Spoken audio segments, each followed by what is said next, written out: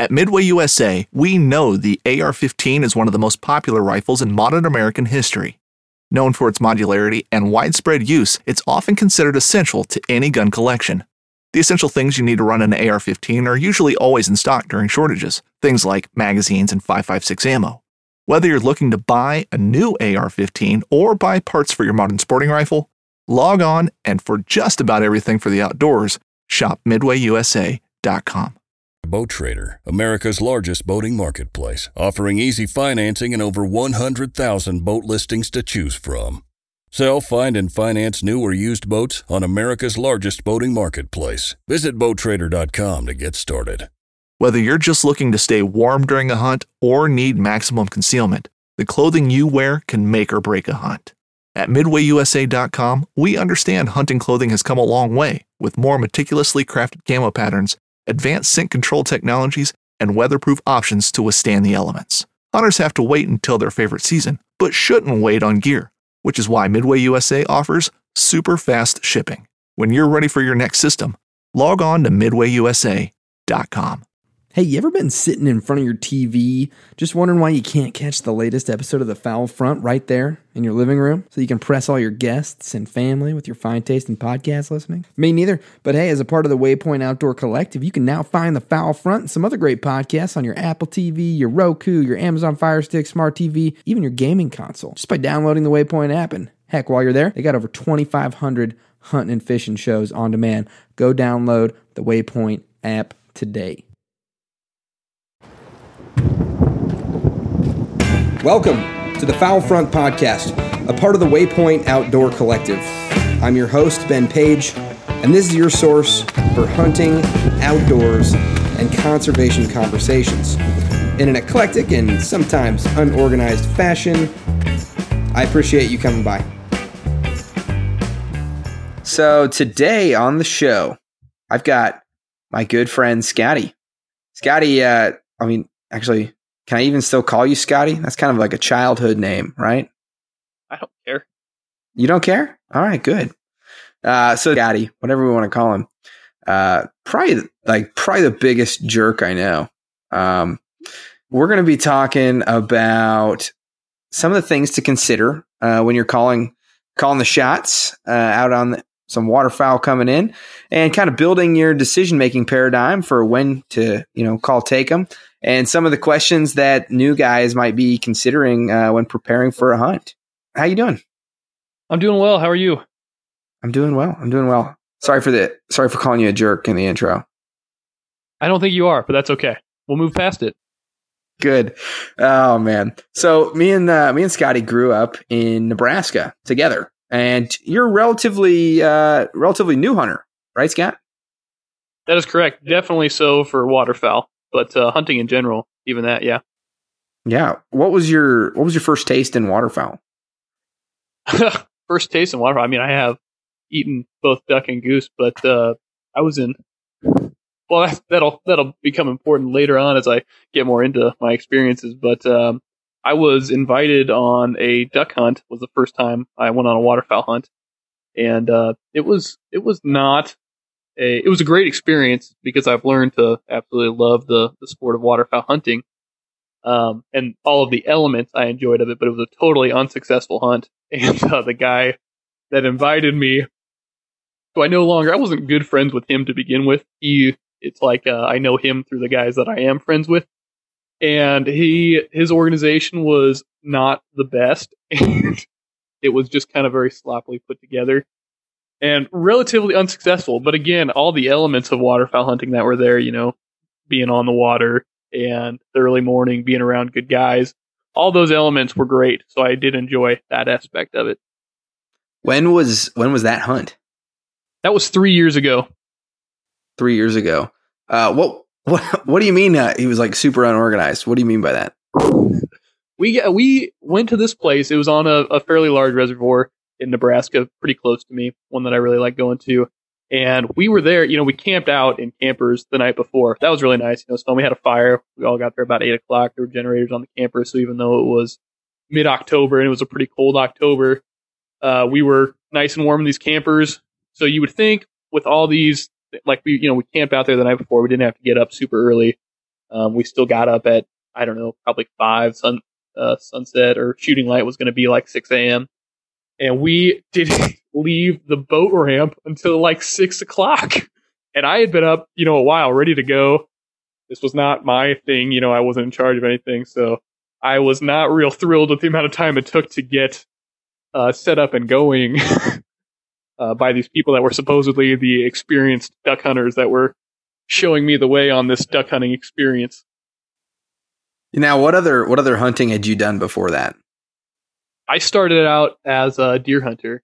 I didn't have a very traditional sort of entry into hunting. It wasn't anything I did as a youngster with my family or anything. My grandpa was a hunter, but he passed away when I was like 12 before he ever took me to do anything. My uncle was a hunter, but I didn't see him a lot. He was in Omaha, and plus he has kind of been out of the game, sort of, so to speak, pretty consistently since he was a younger guy. I talk with him quite a bit about things just because he has a lot of experience, but he really only goes once every 3 or 4 years now at this point. So he wasn't, going to be taking me along to anything. And so I just didn't really have that family upbringing of hunting. I always was interested in it because, where I grew up, so many kids that we knew growing up were hunters, and I always thought it was pretty cool. But a friend of mine in college, he was talking to me about hunting. I had said I was interested, and he was nice enough to take me along to his family ranch for a deer hunt. And I've been lucky enough that he's taken me every year since. So that was my first kind of taste of hunting, was deer hunting with him. I remember you sending me the text messages of, I think, your first buck. Huge buck, right? Oh yeah, huge 2x2, probably about 90 pounds. I mean, massive. Yeah, pretty big Nebraska deer. Yeah, no, it was a little buck. It was so fun. I mean, you've been deer hunting, you know what it's like, and especially when it's your first hunt of anything. I learned then that it doesn't matter what age you are, whether you're 20 years old or 12 years old, you're still going to be really, really amped about it. What's interesting about us growing up, so, I had a lot of exposure to like upland waterfowl hunting with my dad and stuff when we were younger, but really when you and me kind of met and, junior high, I think. Yep. And then high school, I mean, hunting for me at least was like non-existent during that time frame. I did a little bit of deer hunting out with Bubba and out at their place. But it wasn't until I got to college that I really like started picking hunting back up and really getting into it. And it's kind of funny that, you're right. We grew up around all these guys that were out there with their dads and their brothers and their cousins. And we never got the bug until, I guess you'd call it like late onset waterfowl hunter. I mean, you're pretty taken with it now. Right? With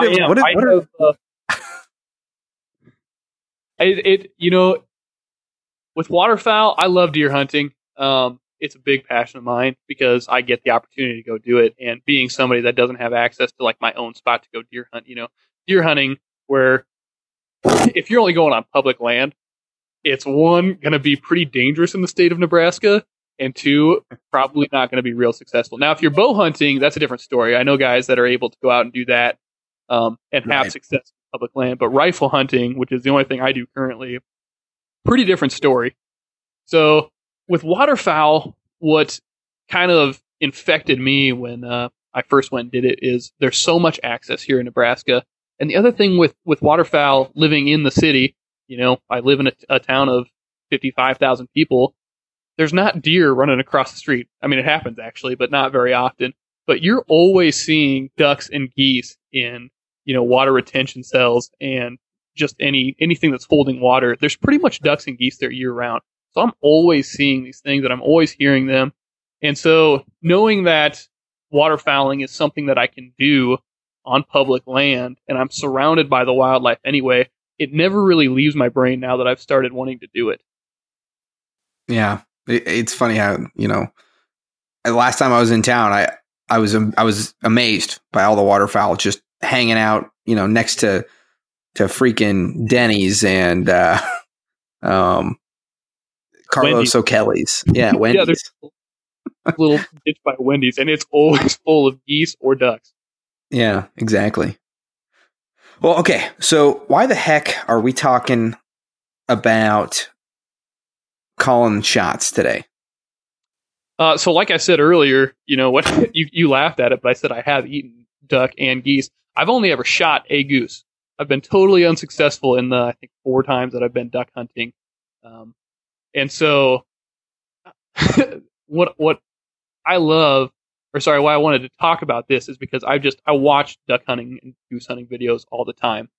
And to me, as someone that's spent time in the blind, not a ton, but some, and definitely wanting to be doing more, but not having that moment of, there they are, I know what it is, I know I'm going to take a shot at it. I've never had that experience, but when I watch these videos, it is so second nature to guys like you that have a lot of experience in the blind and have had this time to, they've got the experience of knowing when it's time to put the call down, when it's time to bring the gun up, say take them, and then take the shot. It's just effortless. It's second nature to you guys. And it's not to me. Yeah. Now, if anybody's doubting Scotty's commitment to the game, Scotty he's bought a boat. He's bought decoys. He's into this over the course of the last 4 years. And I think that's a really something, no one teaches you that, right? No one teaches you when to call the shot. You just kind of, if you're out there learning by yourself, it's something that can take a long time, I learned by myself. No one was calling my shots for the first, 3 seasons that I was hunting. I was the guy. I was the guy in charge out there. And I learned a lot of things. And I think that you and me, we've kind of been talking about it. And it was just such an interesting topic that I never would have thought to talk to somebody about.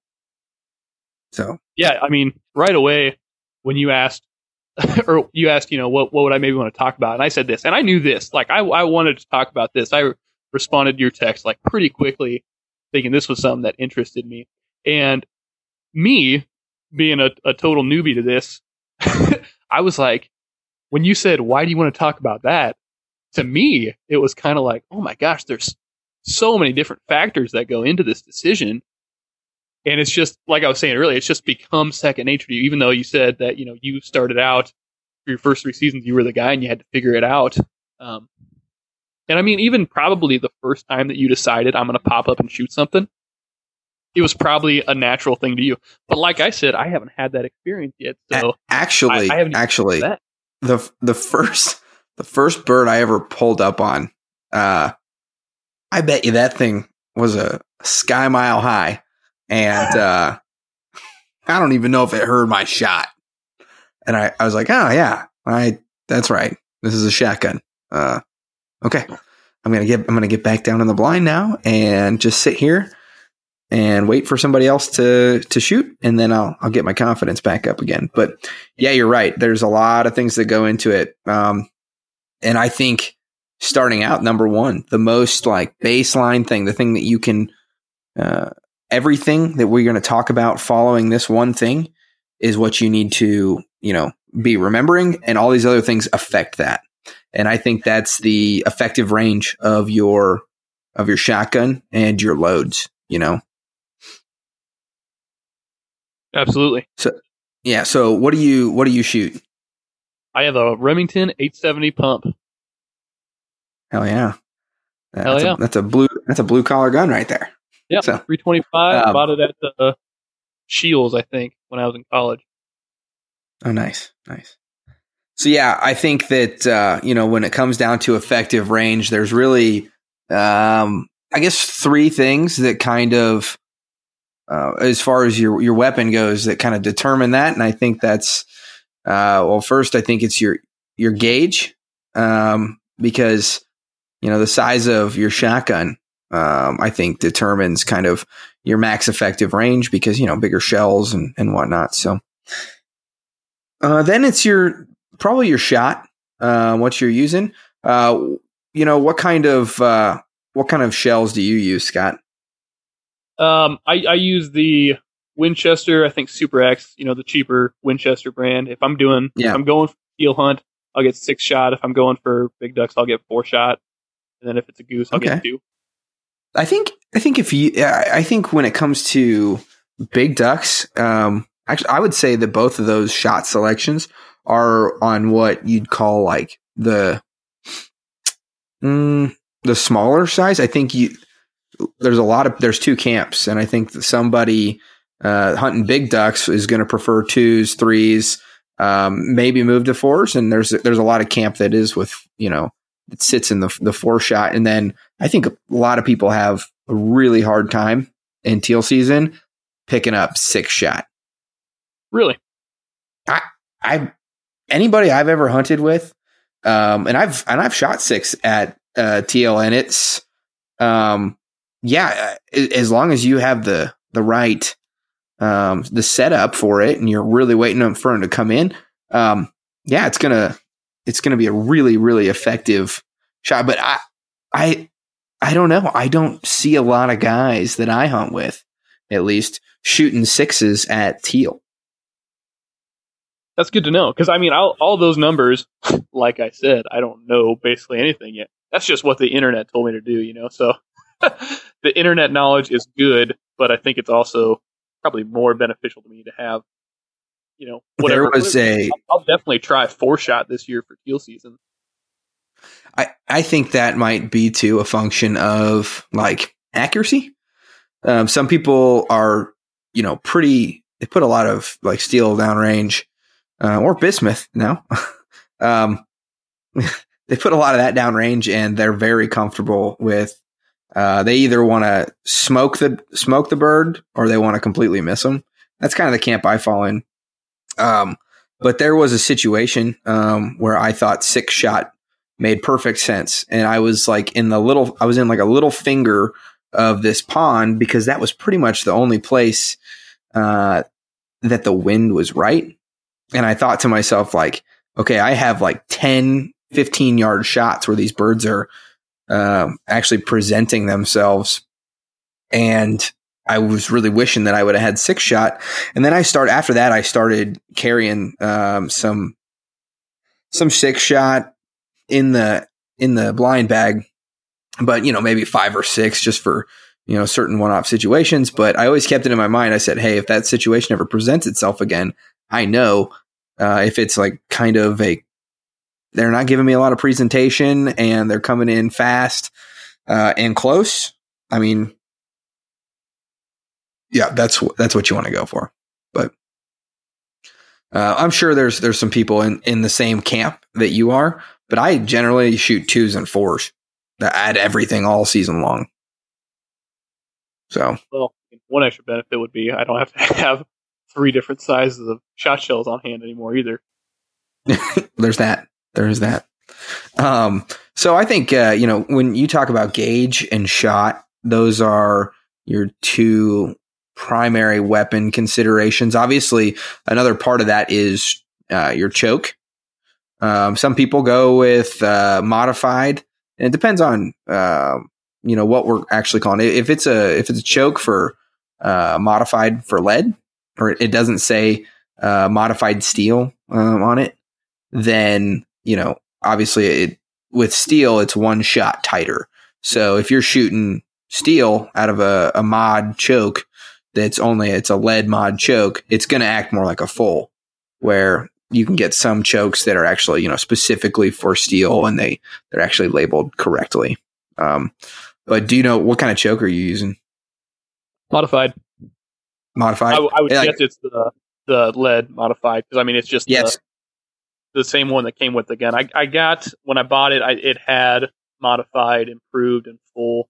I think modified was already in it, and I've always just left modified in, whether it's been for turkey or dove or whatever I'm going to shoot. Yeah, I would. Then it's really, with steel, it's really acting a lot more like a full choke. So. Really, that's good to know. I need to probably try different on that then. That would be. Well, I mean, it depends. It depends on your, we'll get into your kind of your hunting considerations. But yeah, I don't switch out my chokes a lot. I do have like a brand new Carlson's choke that I've been patterning, with some of my last year ammo, but I might be switching up ammo this year. but I've been patterning it out of this Carlson's like extended range, and it's going to be different for me because I've been shooting the same gun choke tube kind of speed ever since I got that gun when I was 12. I don't think it took me forever to get the freaking the mod choke that I had out of it. So it really did. I was a little embarrassing. But I think it's going to be a little bit of an adjustment for me the first shot. I'm going to take it out and we're going to hit bust some clays up, or I'm going to hopefully bust some clays up with that, but it patterns well. So if you're looking for kind of some aftermarket chokes, I'd check out Carlson's. They have a pretty good selection. So, and actually I talked to the owner of that company on the podcast a couple episodes back, and that kind of leads into my last thing when it comes to your weapon considerations, which is like your accuracy. And so just, I guess, practicing and honestly, patterning your shotgun. I don't know. Have you ever patterned your shotgun? I have not. Yeah. I mean, that might be like, I'd say that's like step one kind of, and you're a shop teacher, so you can set up some sort of bench and system to figure it out and really take yourself out of the equation if you wanted to. But a lot of guys just set it down and, pick an aim point and go after it. But so now patterning, since I've never done it, just real quick, because that's not the topic we're on, but just since we're, kind of introed into it. Yeah. What exactly are you doing it not necessarily to change anything, just to have a visual of what actually when I pattern my shotgun, what I do is I set it up and I try to take myself as much out of the equation as I can.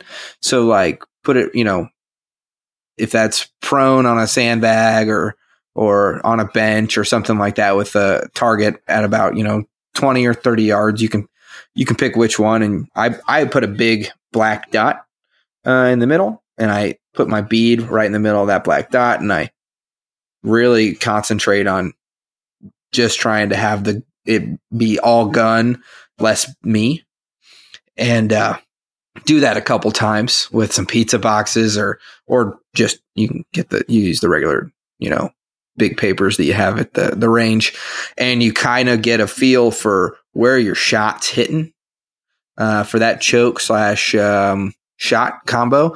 And if you see that you're always shooting a little high, then you know that, okay, when I need to aim just a tad below, I need to be able to see the duck when I'm shooting. If you're shooting low, you put the bead on over the top of it and then let it go. For the longest time, though, I've always been like a really instinctual shooter, and I haven't done that. But it is pretty interesting to see where you're. And the other thing too that it really does is you can really get a feel for how a certain ammunition patterns out the end of your barrel with your choke, so you can really know. Okay, hey, this thing's really good at 30 yards, but at 40 yards, I'm not getting I'm not getting a good ratio. I'm only getting like 4 or 5 or 15 pellets, or BBs in the inside the circle. Yeah, does that make sense? Yeah, that'd be helpful to know. I mean, yeah. So I guess there's 2 functions for it. You can see where your gun. So, yeah, I think after a while though, you miss enough and you'll figure it out. At least that's what happened to me. I just started since I was going to be on a podcast with you. I decided I should probably listen to some podcasts. So I've shot a lot. I've since I started hunting, and anybody that's a hunter becomes kind of a gun nut just naturally, because you sort of have to be when you're hunting. So I know quite a bit about guns, and although apparently not as much as I thought. Do you think patterning is sort of a newer thing that people are doing, or has that been kind of everybody's always been doing it?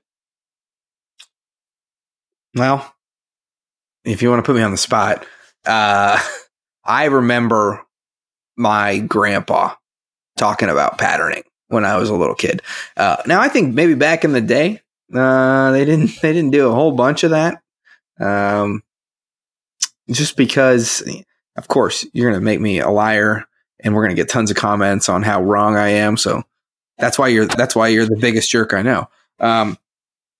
But I would venture to guess they didn't do a whole heck of a lot of that back then, because they were shooting and they were, trying to make it count and kill it. But I think people back then too relied a little bit more on their weapons and kind of knew them a little bit better than maybe we do. But now we know all these ballistic factors and all the stuff for predicted accurate fire, and we get a little caught up in the weeds in some of this stuff. But yeah, I kind of wondered that, just because in other sports, basketball, baseball, football, everything is so analytical now, and patterning, I mean, knowing now what it is makes so much sense that I wouldn't be surprised if it was something that people have done, but I like I said, with starting to listen to more podcasts, it just seems like I've heard so much about it in such a tight amount of time. It just made me wonder if it became like a big thing recently. But no, absolutely makes sense. I'll say this. The reason you've probably been hearing about it a lot in social media and online. So there's this thing that's happening in the waterfowl world right now with Boss shot shells, and with the new ammo that just came out, Migra, that people are just absolutely consumed with ammo. And, anytime somebody comes onto the market and brings something that adds a lot of value or perceived value, or whatever it is, and says they're going to revolutionize the market, and you have a lot of people saying, yeah, this stuff, it's a game changer, you're going to get a lot of buzz about it. And then people are going to start, getting excited about that. And they're going to start getting on the wagon, and they're going to start really believing in the product and using the product, and, seeing the difference. And then they're going to start wondering about that. It's just like with what, I think there's a lot of paths people go down from waterfowl. So waterfowl being the main road. And I think people take a lot of side roads, dog training, photography, and then like guns, being super into all the finest details of guns. And I think that's a really cool part about the sport, that it gives you something to think about, look forward to. And, I've never been a big sports guy. And so it's like kind of one of those things where people just really get into certain aspects of it, and it allows for that. The sport does, because there's, something that you take for granted for a lot, has tons of science and a whole industry behind it. That kind of answer your question? Absolutely, yeah. But yeah. So I think that we beat the hell out of the effective range and the baseline. And we should probably start moving through some of these other things. If you want to. Say again. If you want to. Yeah, I mean, that would be... we didn't talk about 410s. We didn't talk about 410s. Probably because I haven't shot a 410 since I was probably 10.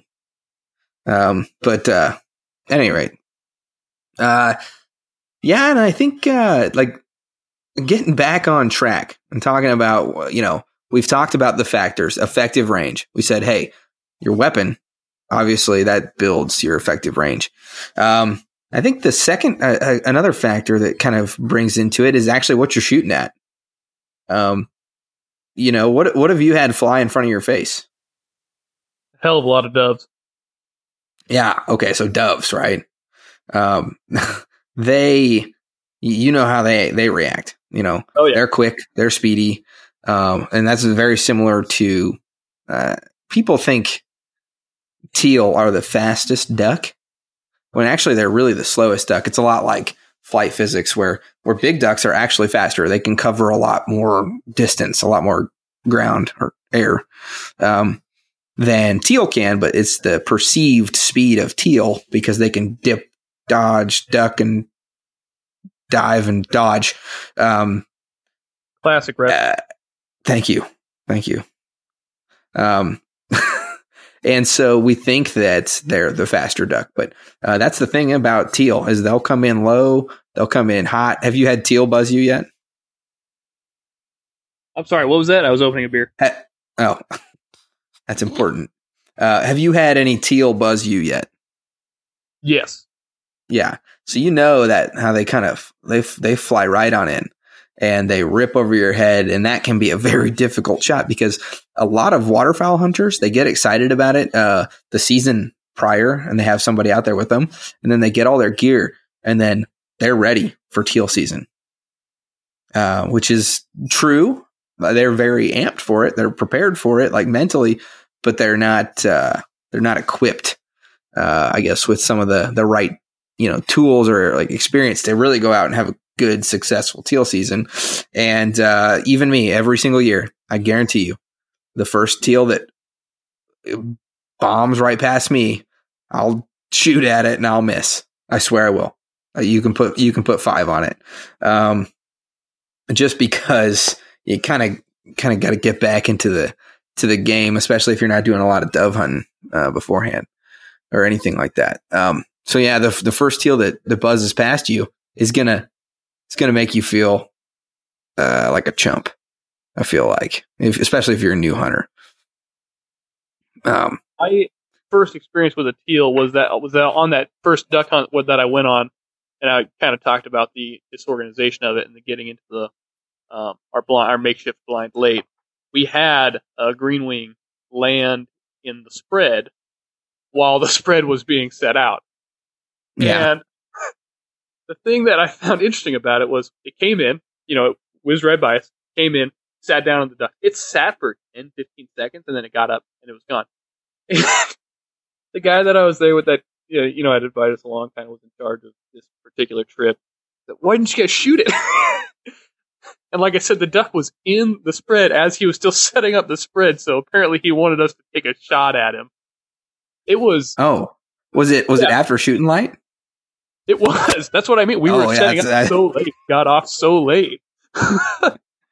Maybe he was just setting up for the mallards. I don't know. But yeah, I think that leads into like another question that you had later down the line. But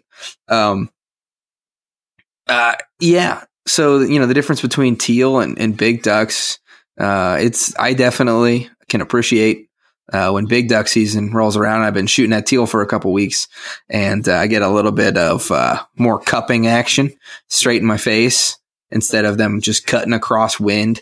And I think one consideration to remember is you might set up your spread correctly with the wind, with the wind at your back, so that the birds are landing in your face. But those teal, they'll cut across it and they'll bank super hard in to try to like turn it in there on a dime. And that can be kind of a tricky shot calling situation in itself. And really you're shooting at birds going left and right instead of maybe in front of you, or, hell, if it's a slow wind day, I feel like if it's not a wind above 8 miles an hour, it doesn't really matter that much for teal or small ducks. They'll land whichever way. They'll come around and they'll bank in however they want. So yeah, that's kind of one consideration to, let those teal, let them land. They will decoy. They'll land, and then hit them as they're hitting the water, or, hit the last ones as they're, the first ones touch down, hit the last ones, and then hit the ones that are flushing from your first shot on your second and third shot. So. That's pretty good shooting. Well, you probably get 2 out of there. 3 shells, 3 teal. That'd be a heck of a start. I've shot 2 teal with 1 shell before. But anyways, yeah. So obviously it's different calling your shots for teal versus big ducks versus Canada geese. It's all different, and I think that. Really, when it comes down to it, teal, you're going to have to be a little quicker on the draw, or you can just wait them out. If they look like they're going to put feet down, let them put feet down, and then hit the ones in the back and let the ones flush. Big ducks, I like to take the shots on the big ducks right as they're just right over the water, like they're about to to touch down, and then you hit them. And then for geese, you never know with the geese. They can look like they'll present. They'll let you know when they're going to land. They'll really start. The RPMs will go up on those wings, and the feet will start stretching out because they're a bit bigger, and they got to put the landing gear down, and they really got to make some effort. And that's really where you make your money, by not hitting that bird that's really touching down. Is, if it's a group of 4 or 5, hit the one that's just coming in first, put him down, and then as that other goose starts taking off, go ahead and then you start picking them off. But yeah, what other questions you got? Let's see here. In different blind situations, however you're concealed, I mean, you've got so many different options for concealment, and I would think just body positioning and getting the gun up is going to be different in each of those. So making a decision to take them from different positions. Yeah, this kind of leads me into another thing as well. I hunt in the last couple seasons, I hunted out of layouts a lot. And I'm very quick at getting out of my layout because I kind of have had a lot of practice, and I take a lot of newer guys out, and my dad, and they're not nearly as quick. So if you're with a group of guys, and you're pretty quick, or, you kind of know the experience level, you want to say, you want to give the shot before you pop up if you're quicker than the rest. And usually if someone's quicker than you on getting out of the layout, they're probably the ones calling the shot. I've done it a lot of times where I'm calling the shot as I'm popping out, and I got a good little jump on the other guys, and that kind of creates, me shooting, even having my first 2 shots off before they even get their first shot off, and nobody wants that. You don't want to be that guy. So coming out of A-frames, especially, if you're the guy calling the shot, you need to, vocalize that as you're ready. You're say, okay, this is it. Say, take them. And then everybody can kind of pop out at the same time, instead of you having the drop on them. And that goes with most everything, honestly.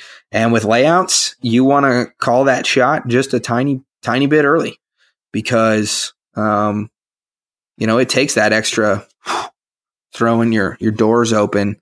The other consideration of that is that time that you do throw your doors open, that's just 1 extra second that those birds have to, put a little bit of distance between you and them. So as far as layouts, that's kind of what I would advise. A-frames, I think, are a little easier,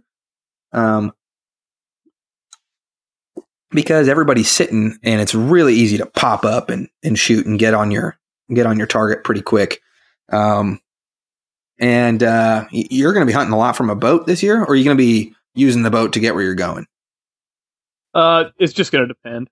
Probably situational. I mean, there's one lake that I go to that's cattails all around, and I'll definitely be able to sneak into spots in there and use it. And then another lake that I'll probably go to quite a bit. It's all kind of beachy. So, I mean, that'll be parking the boat and then walking back over to a spot. Yeah. Yeah. Shooting out a boat. It really just depends if, what kind of blinds you built your own scissor blind, right? It's scissor-esque, I would say. It's, I guess, from what I saw on the internet, more technically a dugout style blind, kind of. That's what I've sort of modeled it after. And then it's got a swing arm on the top that I've got to pull back. Oh, so you do have some overhead cover. Yeah. Awesome. Yeah. For anybody that's not tracking, Scotty, what do you do for a living? I'm a shop teacher. Have you utilized any of the shop equipment to build your blind? For the blind, I really didn't need to, no. I mean, it's all pipe that I would just cut and drilled through, and then, bolted through that to put that all together. And then my wife's going to do all the sewing to make the base layer of cover for it. Damn. That's a pretty good situation you got there, Scotty. Yeah. Your wife's sewing your blind for you? Yeah, she's a useful lady. Yeah, my wife would, her. You know what she would say about that. Yeah, she would not want to be a party to that. No. Man. But then kind of like one of my last considerations, I would say that kind of you need to consider when you're calling your shot or when you're going to pop up and shoot is weather. So this plays a little bit into more how the birds are presenting themselves with the wind. If you have a really strong wind that's at your back, those birds are going to come in really slow, but they're going to be able to get out really fast. So with that, I would say, wait just a little bit longer. Hit those back birds with a really strong wind, hit the back birds, and you know that you're going to have to switch off to those front birds pretty quick because, if you got a 20-mile-an-hour wind at your back, that bird can get out of there in a hurry. And so I think just being a little bit more patient with it, let them get a little closer so that you can, have them in your effective kill zone for a longer amount of time is something that you definitely want to have working for you. Yeah. Well, what else you got? I want to go back one when you were talking about layout blinds and you being the shooter going with newer guys calling the shot when you're already you're going to have the much better time to get out and take that first shot. If it's a real great day, birds are coming in, not stopping. Do you think it would be more beneficial to, like, if you're in that situation, I guess for lack of a better way to describe it, just kind of step up and be that guy that knocks them all down and you get your 6 and then you can just kind of lay back and call the shots for the other guys after that? Or do you think it's still better to, even right from the start, give other guys the shot? I have way more fun when everybody is having a good time throughout. So I don't if I'm taking new guys out, I might not shoot the first time, or I'll back cleanup. Right. Because I want them to. My favorite thing is having a good group of birds come in. We pop up, I take them, and I pop up out of there, and I have my phone out and just watch them whiff, and have them talk about. I can't believe that there was so many birds in there. I don't even know if I was aiming at birds. That's always a really fun experience for me, and be like, yeah, see, because you can't learn that lesson. You can't learn that lesson by someone telling you, pick out one specific bird. Okay, thanks, man. When I got 5 ducks in my face, you can never simulate that or talk somebody through that. You just can't. They got to experience it for themselves. And it's always really fun to kind of get that on video and, show them later and have them. That's honestly a conversation that they'll always talk about, most people are like, oh yeah, the first birds that came in my face. And so I like shooting I like to just hunt as long as I can. I don't like burning them up and then having my limit before everybody else. And, I like to just kind of take it nice and steady, especially if you got birds coming in and you don't feel like you have to get greedy with it. It's a good flight day and things are going to happen all morning. Why not, kind of spread the morning out. It's I don't know. For me, I would be happier to have 4 birds for everybody than have 6 birds for myself. Just kind of how I feel. Absolutely. I think a lot of people that aren't, a total jerk would feel that way. I know you think that of me, but I would rather, spread the wealth around a little bit. Sure, man. Next thing I want to know. So this kind of goes back to a thought that I had when I was first getting into duck hunting, and which I'm still in that phase. I don't think that I have any sort of knowledge at all. But at this point, just from the 3 years of thinking about duck hunting, watching the videos on duck hunting, paying attention to the ducks that are around me when I have a chance to, I now feel pretty good about identifying a duck at, 10, 15 yards in most cases. Obviously with some ducks, hens especially, and then, darker colored ducks.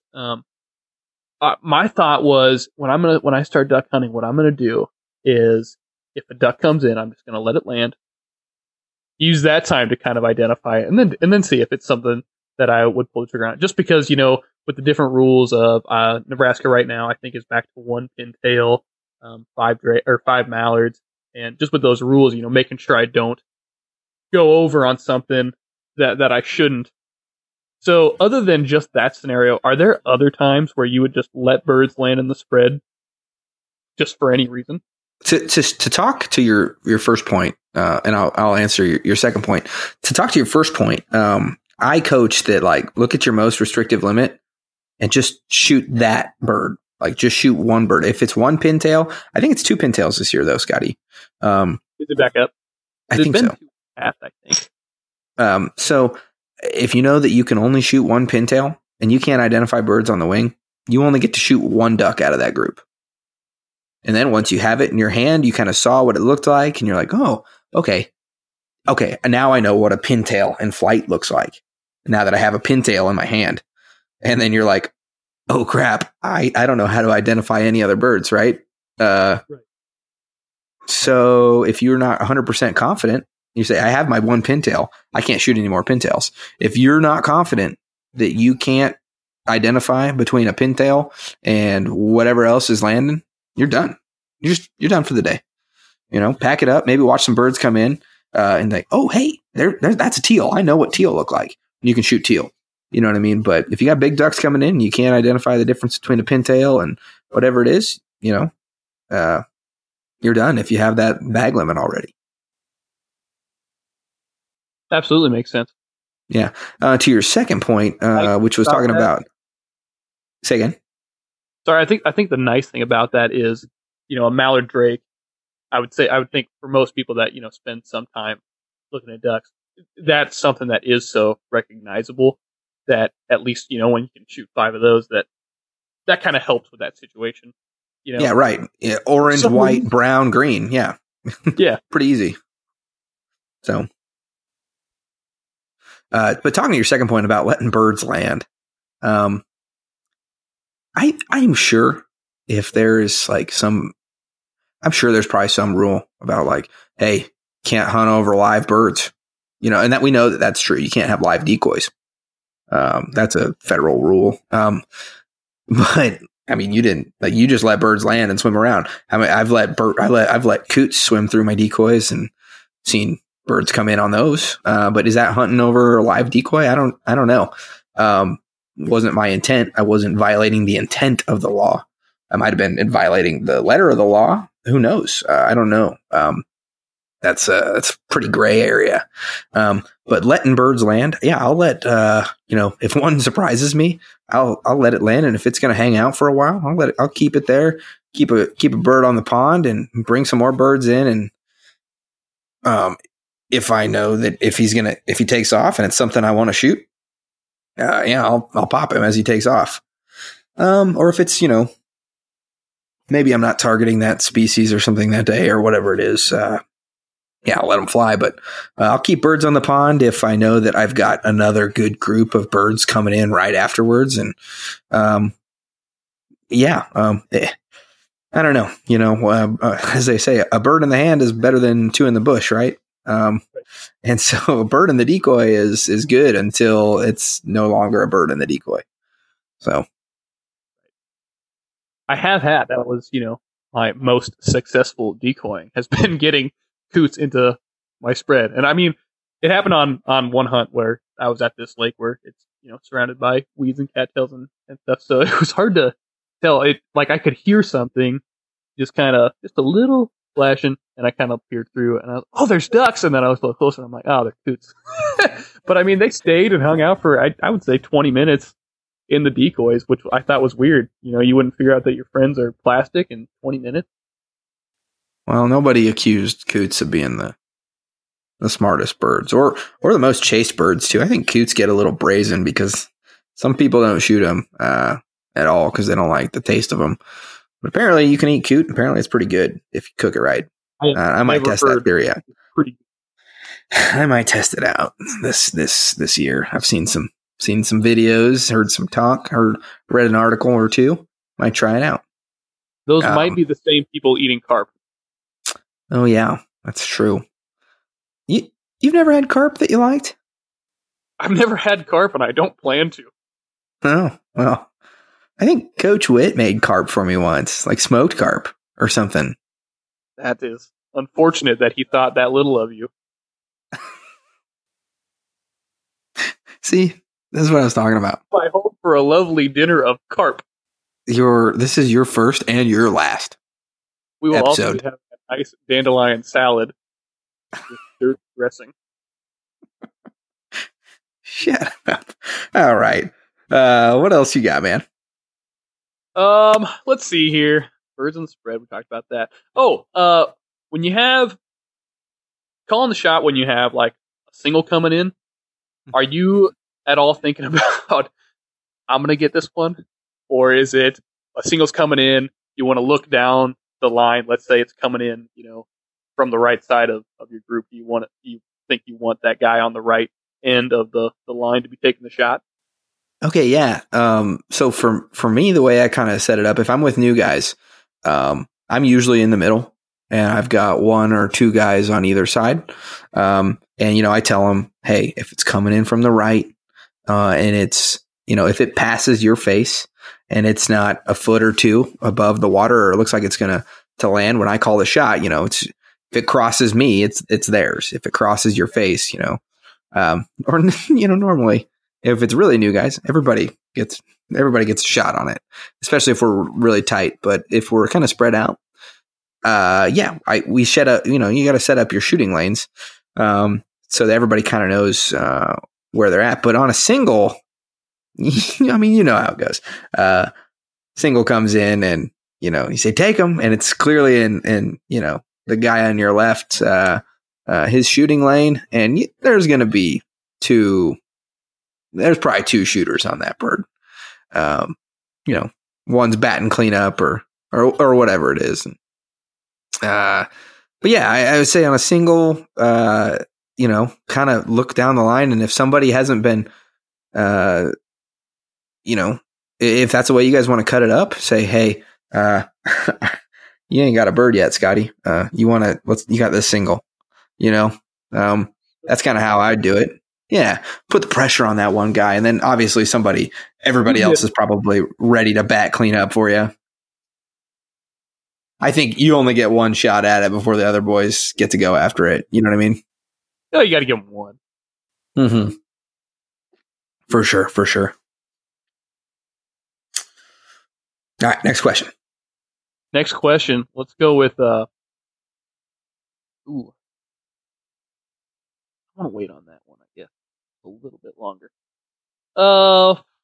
Any adverse kind of weather or light conditions where you're going to wait longer than, or I don't want to say wait longer than what legal shooting light is, because obviously if it's not light enough for you to take a shot, you're not going to be taking shots. I mean, yeah, good thing to do.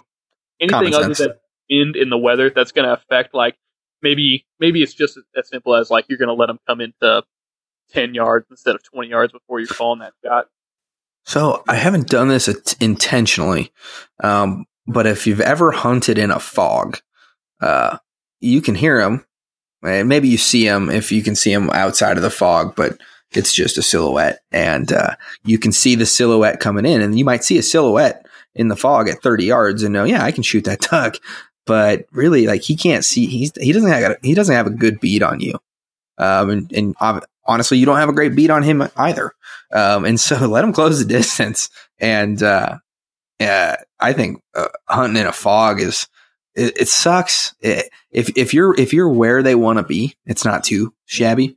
And if you're decent at calling, at least, it's not too shabby. And I have a lot of fun hunting in the fog, especially if I'm not running traffic. I wouldn't in the fog. Probably not running traffic. Another thing too is like a good snow. One time, me and my buddy Dave and Esau and old Billy, we were out on this big lake in New Mexico, and it was snowing, Scott. I mean, I'm telling you, it was like coming down, and kind of similar to the fog thing, where they can see the decoys pretty well. They can see the spinners pretty well. And we can definitely tell they're mallards coming in. But that snow kind of gave us just that extra like 5 yards. I feel like that they were landing at the edge of the boat. Like we'd shoot them and they'd be like, you could reach out from the boat and pick them up. It was a pretty slick deal. Rain, I feel like rain, I always kind of like hunting in a little light rain. As long as it's not uncomfortable, obviously. But yeah, rain kind of does the similar things. Obviously it makes them harder to get their attention. But if you're where they kind of know they want to be, and where they're heading, it can be definitely advantageous to you because they're coming in, and if you don't, they don't have as good a beat on you, and just kind of tightens everything up, makes it a little bit of a tighter, like a knife fight almost. So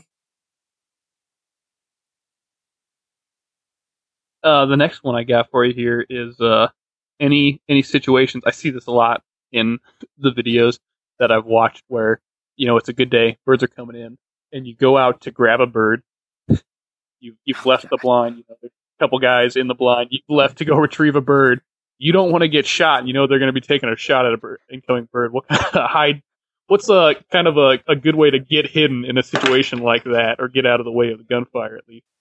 That same crew that I just talked about, ruthless. If you were the guy going out to get birds, you knew that you were going to get shot over. Because I was like 300 yards out once, and I saw a group of birds come in, and I went, huh. I saw the birds start ascending, and then I heard the pops of the shots, counted about 10 seconds, turned around, and sure enough, the rain started happening and BB started falling on me. But yeah, I call it the old marsh squat. And I think this is actually where the term, if something's about to hit you in the head, somebody's going to yell, duck, right? You need to duck. You need to duck down. I think what that came from is back in the day, you got a group of hunters out and some ducks are coming in, and a old homeboy's out there in the middle trying to retrieve a duck or do something. He's out in the spread and someone goes, duck. And then he goes down, he squats down. I call it the old marsh squat. And I don't know why. And after a while, I think you'll see experienced duck hunters that their buddies will be like, get down. And they just keep walking back towards the blind. They're like, shut up, man. Cause I don't know how many times I'm sitting out there in the spread. Like, what are you going to do? What's going to happen? You know what I mean? On the same token too, I've had 2 gadwalls, just about, linebacker me, that, I was out there picking up ducks, and, just sure enough, like 2 gadwall just out of the heavens, just bombed right in. And of course, everybody's yelling at me after the fact, like, dude, if you would have just hurried up. Like, that's the other thing too. If you're out to get birds, you're out to get birds. Go get the birds. No matter what anybody says, come straight back to the blind. Don't hide. You're just going to spend more time out there pushing more birds away. Like, unless you're on the edge of a bank and you can get behind a bush or something like that, or hide in the trees, if you're out in the water, just get back in. That's my piece of advice. That's good advice. I mean, I think when you're in that situation, it's kind of a weird situation because it's like, on the one hand, I'm the guy going to get the duck, but at the other time, you're thinking about the other guys. You're like, I don't want to, mess up any shots for them. But you're already messing up their shots. Like, those birds are going to come in, hit 15, 20 yards, and going to, there's an idiot out there picking up a duck. Do you have you ever run into a situation where you have a hard time deciding now is the time I've got to go get that duck, or I need to let that sit for a little bit while these ducks when the action's like hot and heavy, and you got 4 or 5 birds out in the water, and you're saying, okay, hey, you shot the one on the left over there. What was that, a gadwall? Okay, what was that, widgeon? Okay, what was that? Oh, dude, I don't know. Oh, okay. You got 5 birds down, and it's it's time to probably collect some birds. But you still have birds circling up top. It's kind of, that parable, like, okay, do I want to leave X amount? How many birds do I want to leave down there? And what if dude on the left, what if he shot 2 pintails already? And you don't have that number because he's not as good about IDing ducks, and you're not going to ID everybody's duck for him. And so there's kind of a point, I think, when it hits a bird, a man on the water, it's time to go get those. Plus, you never know how those birds are going to react to belly up birds. They might not give them any attention. They might flare off of them. That don't look natural. No one wants to land, you don't want to run into a room with a dead body in it. Like, I don't think ducks do either. It's more about 2. Okay, you've got 5 ducks on the water and more action's coming in. What's the water doing? Are those birds just sitting there? Is the wind pushing them away? Is the wind pushing them towards you? The wind's pushing them towards you. Heck, it's doing the retrieving for you. Maybe wait a little bit. If the wind's pushing them out, go grab them.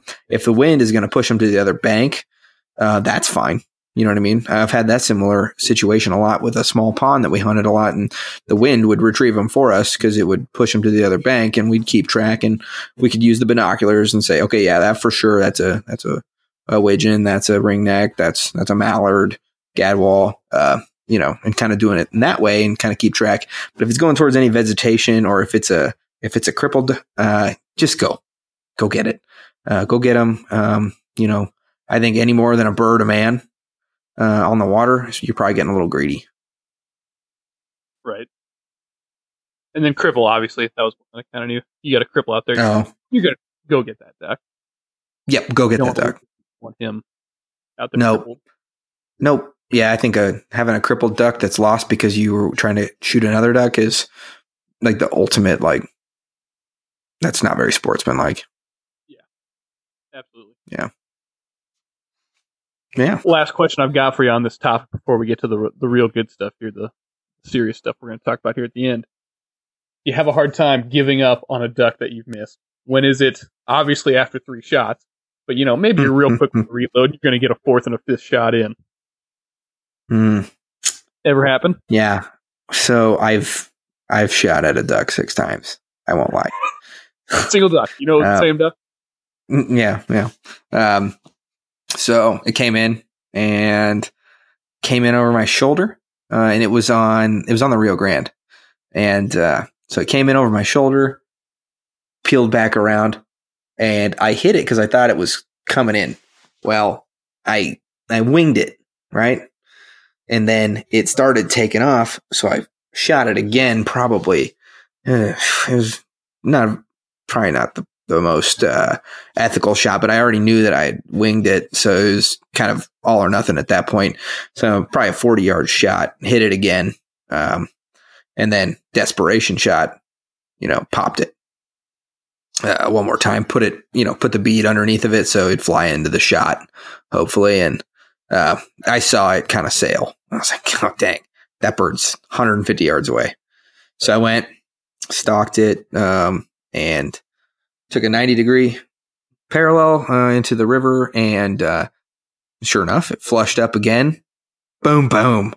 And then finally, the 3rd shot had to have been 45, 50 yards, and it went down. Finally, lucky shot. I don't know what the deal was. I don't know if I was just amped up or it was just kind of, I was after the last, the last 4 or 5 shots, that's all desperation shots. I'd already winged it. And so I really wanted to get it. And so it was everything I could do to like put that bird down, And this was on the Rio, you said. So this is, I assume this is going down the riverbank and you're not going, 30 yards into Mexico to try and get this duck, right? That's true. Yeah, it was more, it came over my shoulder, presented itself, a shot, and then boom, boom, as it's flying down the river away from me, it goes down, it's sailing. And then so I get out and I run, 100, 150 yards down or whatever it was, and then cut 90 degrees back in towards the bank. Bam, bam, bam. as it's flushing, and it landed on the levee floor as it was flushing towards America. So, yeah, if it would have gone the other way, different story, obviously, because it would have wound up in Mexico. What a patriot! Yeah, what it wanted to, it wanted to die in America, apparently. We'll forgive him for starting out in Canada. Yeah. What else you got, man? That's pretty much it for questions on that. You want to get into the Recovering America's Wildlife Act? Yeah, so if you're done listening to me and Scotty talk about neophyte duck hunting tactics, we're going to just talk a little bit about one thing, a little conservation. And I think, Scotty, are you taking the lead, or what do you think? Yeah, this might be over your head. Oh, wow. That sucks to hear. This is some pretty important law, heavy on the law side of things. Actually, it's really not. I think you could handle it, but I'll go ahead. Okay. I'll Let's try it. I don't want you to come in and take all my... You are a teacher, so... That's true. Not anything to do with this stuff, but that's okay. Yeah. So, Recovering America's Wildlife Act, it's something that's been written, I think, for a while, but it's currently on the House floor. It's in the House of Representatives. Ryan Callahan has talked about it a little bit on his podcast, and if you're on Twitter and you follow him, he's tweeted quite a bit of stuff about it. It's a huge conservation bill. I would guess it's probably one of the largest conservation bills that we've seen in America since, like, Teddy Roosevelt was, creating forests and things like that. I mean, it's massive. Mm-hmm. So currently, conservation dollars going to state programs is like around, I want to say it's like around $65 million for the year. That's for all states. It's all through grants. What this bill is every state has, every state program, like your state's game and parks program, has created a wildlife action plan where they identify different species of plants and animals that are in danger, not an endangered species, but they're having issues just with the habitat that they have.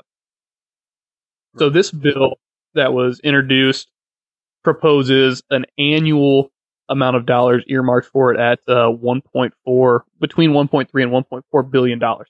So that would be every year, just a huge, taking at times what they've been getting multiple times. So, and all of that money would be earmarked for things like, I should stop saying earmarked. They actually removed the word earmarked from bills, but recovery programs for those plants and animals, and then also opening access to new areas for people like us. It has bipartisan support, right? But there's a lot of stuff going on in politics right now that is not a good look for conservation, due to, big business usually wins. Right. And when you look at where does this money come from? Where do the grants come from? People don't know how these things are funded. And a lot of people don't realize hunters are the backbone of conservation funding, but that there's a lot of NGO organizations out there that are out there securing funds left and right through these grants. But how do we actually action this thing? Because I think anybody listening that's a hunter or a conservationist is probably thinking that sounds like a pretty good deal. I would hope. Yeah, I would as well. Adding access and then also preserving the things that we enjoy being out and seeing and experiencing. Yeah. Well, yeah. So it's not set in stone, the Recovering America's Wildlife Act. Right. But if this sounds good to you and you are pro wilderness / pro your children being able to enjoy more or the same amount of wild places and wild beings that you do, voice your support of the bill to your congressional district representative. And the more people that you can talk to at barbecues, dinner parties that you can convince of this, tell them, hey, next time you're, vote with a little bit of conservation at the forefront of your mind, because a lot of Americans they're ignorant to this, and it's only the hunters. And there's a lot of hunters that are ignorant to it. They don't understand that this is such a big, that it's on the chopping block. They just take it all for granted. So. Right. Absolutely. And it's, I'll, in the Facebook group, I'll post some links to 2 different things. One is kind of a fact sheet that breaks down the Recovering America's Wildlife Act, what it is, where the money comes from and where it goes. And then another thing I'll post is just a quick link to how you find the representative for your specific district. That way you want to send a call or an email and let them know that it's something you support. Like Ben said, it's something that has bipartisan support, so it's not anything that you need to feel like if you're, whatever party you affiliate yourself with, you're not stepping outside the bounds of that. It has bipartisan support, but it is something that, something like this comes up. It's a large amount of dollars, a big program. It's something that your representatives want to know that it's something that matters. Yeah, absolutely. Well, Scotty, should that about wrap things up? I believe it does. All right, guys. Hey, if you enjoyed this episode, go ahead and share it with a friend. If you thought Scotty was a big a jerk, as I said that he was going to be in the beginning, make sure you let us know that in the Facebook group. If you enjoyed hearing Scotty on here, let him know in the Facebook group. He asks a lot of questions, and he's always pretty helpful and handy when it comes to building stuff. And it's kind of I'm going to pat his back here for a second, but a lot of the questions that he does ask me, I wouldn't say I'm your digital mentor, but you have asked me quite a few questions. It makes me reevaluate how I think about some things sometimes. And it definitely, like, I have to ask him questions about how he built something or what he's doing for setting up, and hope to get you on a couple more birds this year, Scott. That would be great. That's the plan. All right, man. Well, I had a lot of fun, and hopefully anybody that's getting into hunting or even if you're an experienced hunter, hope you got something out of this. And it was really fun for me. So thanks very much for having me on. Good time. All right, Scotty. We'll catch you later. Brave anglers search for the one they call king, but who will take his throne? Tune in to Waypoint TV's Battle for Silver, Saturday, May 18th from 12 to 6 p.m. Eastern, presented by Abyss Battery. Waypoint TV. When you go out there and the fish are where you think they are, any one of these casts could be the bite. It's the most exciting fishing that I know, right here at Hawks Cave. Oh, that's awesome! Experience the best saltwater fishing the world has to offer. Don't miss Thursdays with Saltwater Experience, brought to you by Golden Boat Lifts, every Thursday night from 7 to 10 p.m. Eastern on Waypoint TV, the destination for outdoor entertainment.